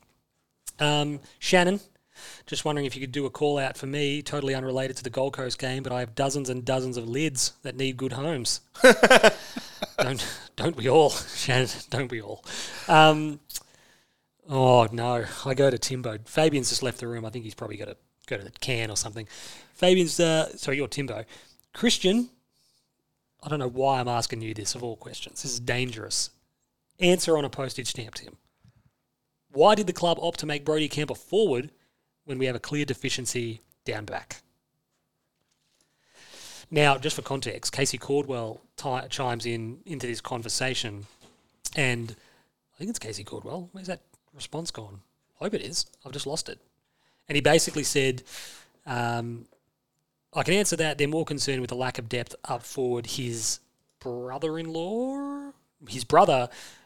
the Twos backline coach. So they've basically put him forward because they feel like there's a lack of depth forward, even though he's not a forward, he's a more natural back, and we're wasting his and our time. I think he's an extremely talented player, and I think he's already shown in his brief time at Carlton that he's capable of doing all three roles. He can play midfield, he can play back, he can play forward. We're talking, of course, about Brodie Kemp, who has shown the sum total of about, what? I was. Who has shown the sum total of about nothing in his time at Carlton, but we're all hopeful he's a player. Well, we have talked about, you've already said tonight that we've got, a glut of halfback flankers. Yeah, So but he's not a halfback flanker. Well, he always was. Where's he playing in the twos? Apparently he's playing forward. He's playing medium forward, Which like what he did in the practice match against St Kilda. Which is a waste of time. Didn't show much against St Kilda. No. Was there an earlier practice match? Or was the practice match was against St Kilda, wasn't it? That Yeah, was we the played game I was Melbourne in thinking the of. In the other one. Yeah, look, I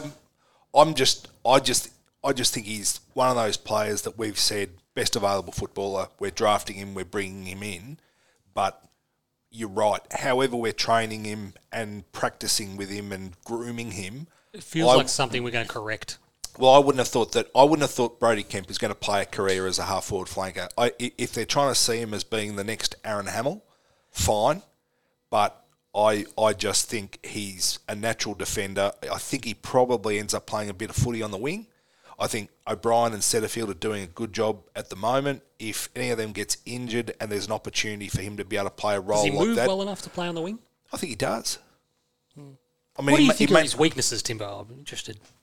Because just about every time you open your mouth about Brodie Kemp, he's the second coming of Wayne Carey. And I haven't seen enough of him. I don't know that he's got a massive engine. Okay. But then most guys coming straight out of the under 18s, I don't think that they do. So I'm open. I love the kid, love the family that he comes from. I wish him every amount of luck. I love that he's in navy blue. But I haven't seen him slot in and know with my full heart that he is going to make it, and that's what I want to see. 100%. Drunkill, rumours of gastro hitting the group over the weekend. We're in the mailbox, are we? Yeah, it would explain some performances. Who knows? Vossi wouldn't use it as an excuse either.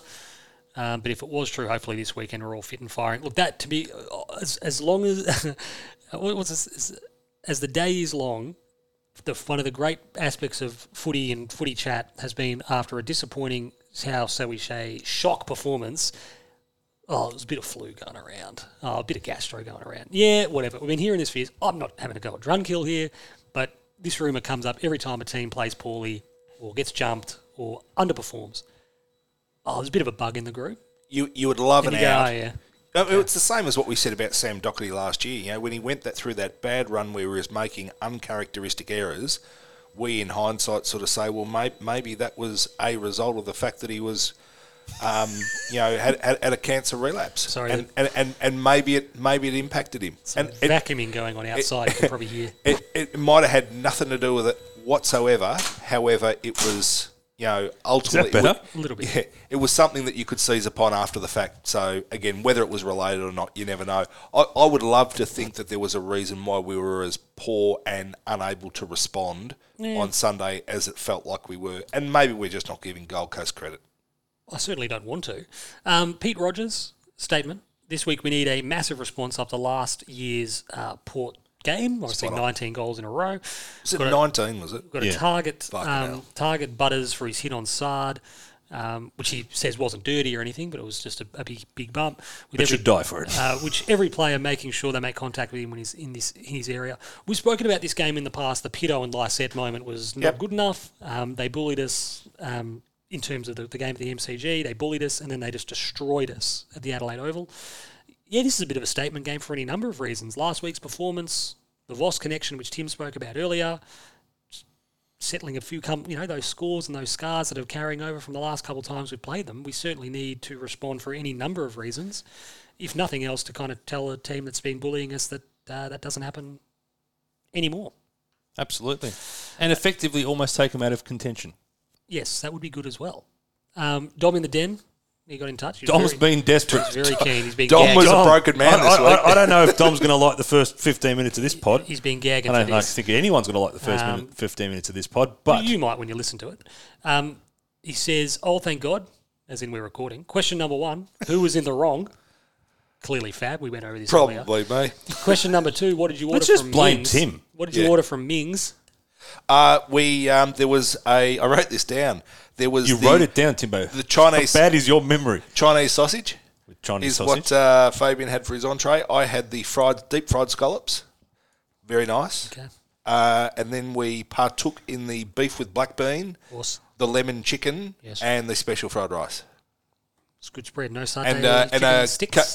you had a Coke, I had a Coke Zero. Yes. A Coke Zero that was empty, but the guy kept trying to empty an empty can into Tim's cup. He picked it up, he shook Shook it, it. and then he tried to pour it, and he's gone, Mate. it's empty. You never quite know when Do you know who was in the Ming's restaurant? Ming? Sean? I don't know who Ming is. You never know what you're going to get at Mings. It was the king and queen of the Bogans. They was Sean's just going through the drawers. This is old mate Stephen Dank pay a visit earlier, dude. You got more multivitamins than I've ever seen. You're like Johnny Drama. No one can take this many vitamins and live. Who said that? That was the accountant, Marvin. Marv. Yeah, it was the It was Beansy from Sopranos. the swamp people came down from the hills or whatever. The eat restaurant. at This Ming's. is who was in the restaurant. That party, which was what, they were 8, 10, About 8 of them. Yeah. and Tim and I. Oh, there was that one couple that came in, the older one. That Oh yeah, got they served came before us. They came in 15 minutes after us and got their food like 10 minutes before This us. is why you don't eat in at Mings. You take it home. It Well, was that's what so we were going loud to in do there. If you'd have come. That's true. I'm just looking for another one. Can I give a shout out to Michael Hendrickson? No. Do it. Henriksen. Old mate Lance. Lance. Not bad for a You came up with something. I've been using it all week. It's the old, it's the piss sandwiches Yeah. thing. I laughed my head off when I saw that. What does it loosely translate to? Who pissed in your sandwich? Yeah. I love that. Because I can relate to it because, Dad's always saying things and following it up with, it's better in Italian. Well, that's just like I don't know if the one I sent you where the guy told the story. He was in a meeting with some Asian or Chinese investors or Chinese support agents or whatever. And the guy was trying to use some English he'd recently acquired and said, in response to an obvious question, does the Pope shit in the woods? Yes. That was sensational. And it's like, well, probably not, but it'd be good to see. We're going to look for another question here. Edmund the Lemo.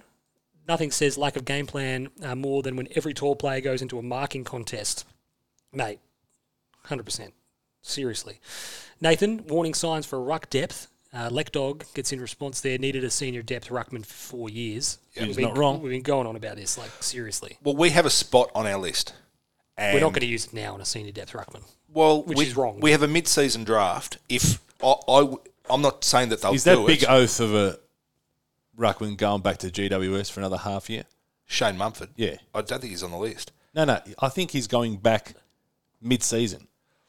Well, I don't think he is. thought they looked at him pre-season and he nominated for the rookie draft and they said there was a chance he may get listed and they never did. But all I'm saying is we should be on the lookout for the best mature age ruckman in the VFL, in the Sandful, in the Waffle. And it doesn't even need to be because clearly we've looked at Murkov and said he is going to be a development prospect.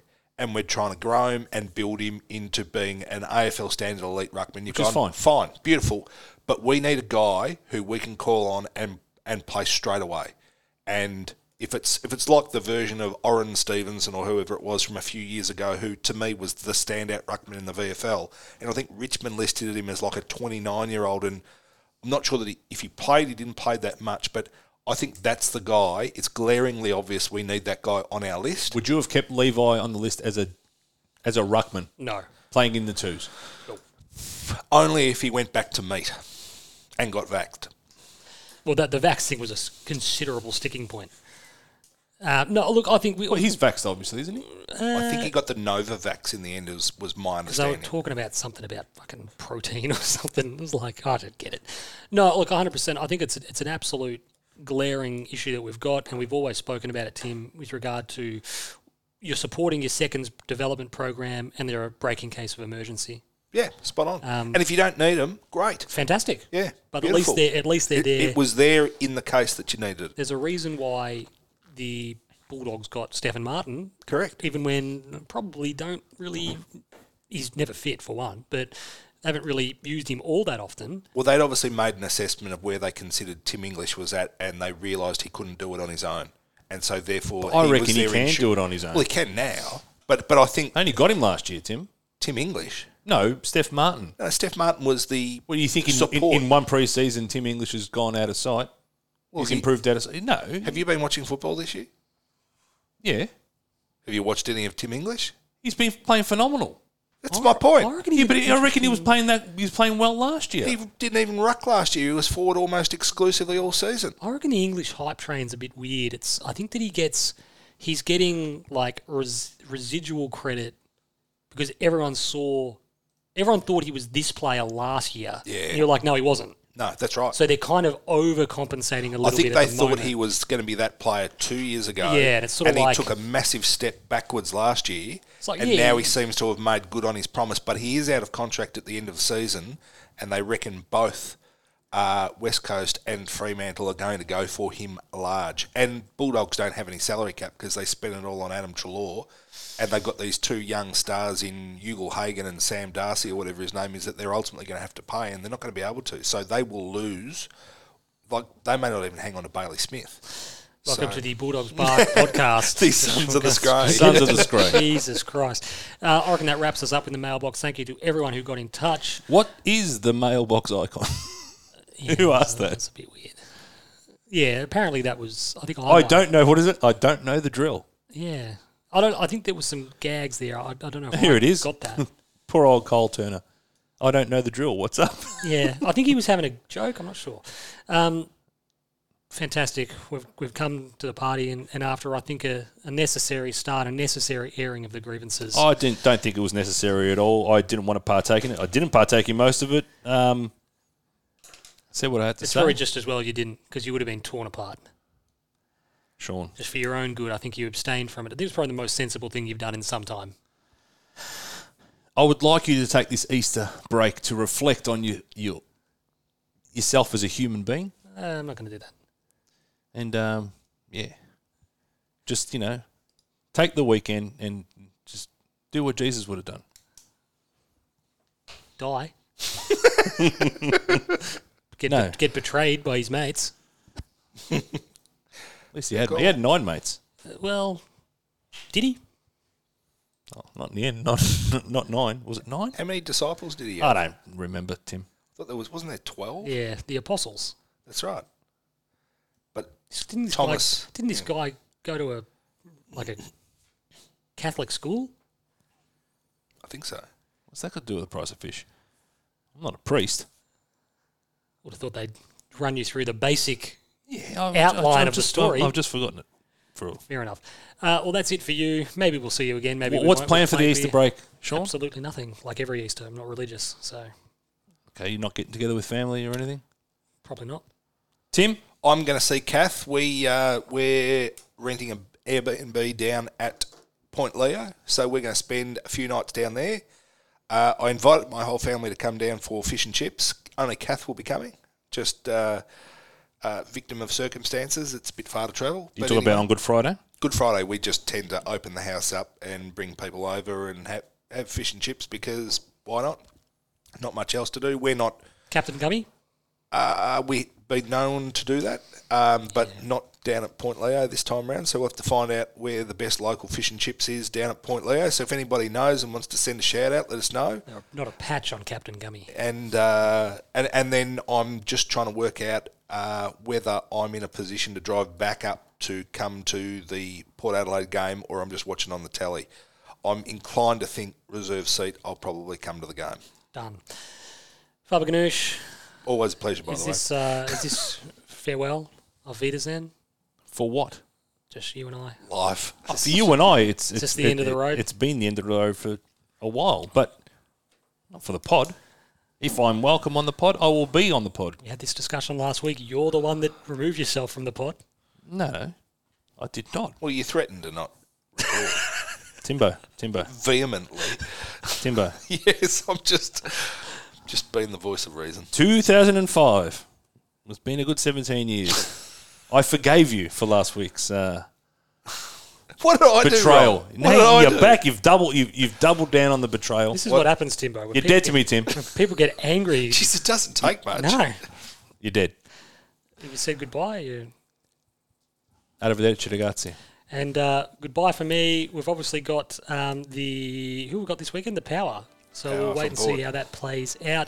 Thank you very much for tuning in. Prender DJ, as always. No one got on it last week. I don't give a shit. If you want to get on it this week, please do. Goodbye. Always a pleasure. You said that 3 times. Go Blues.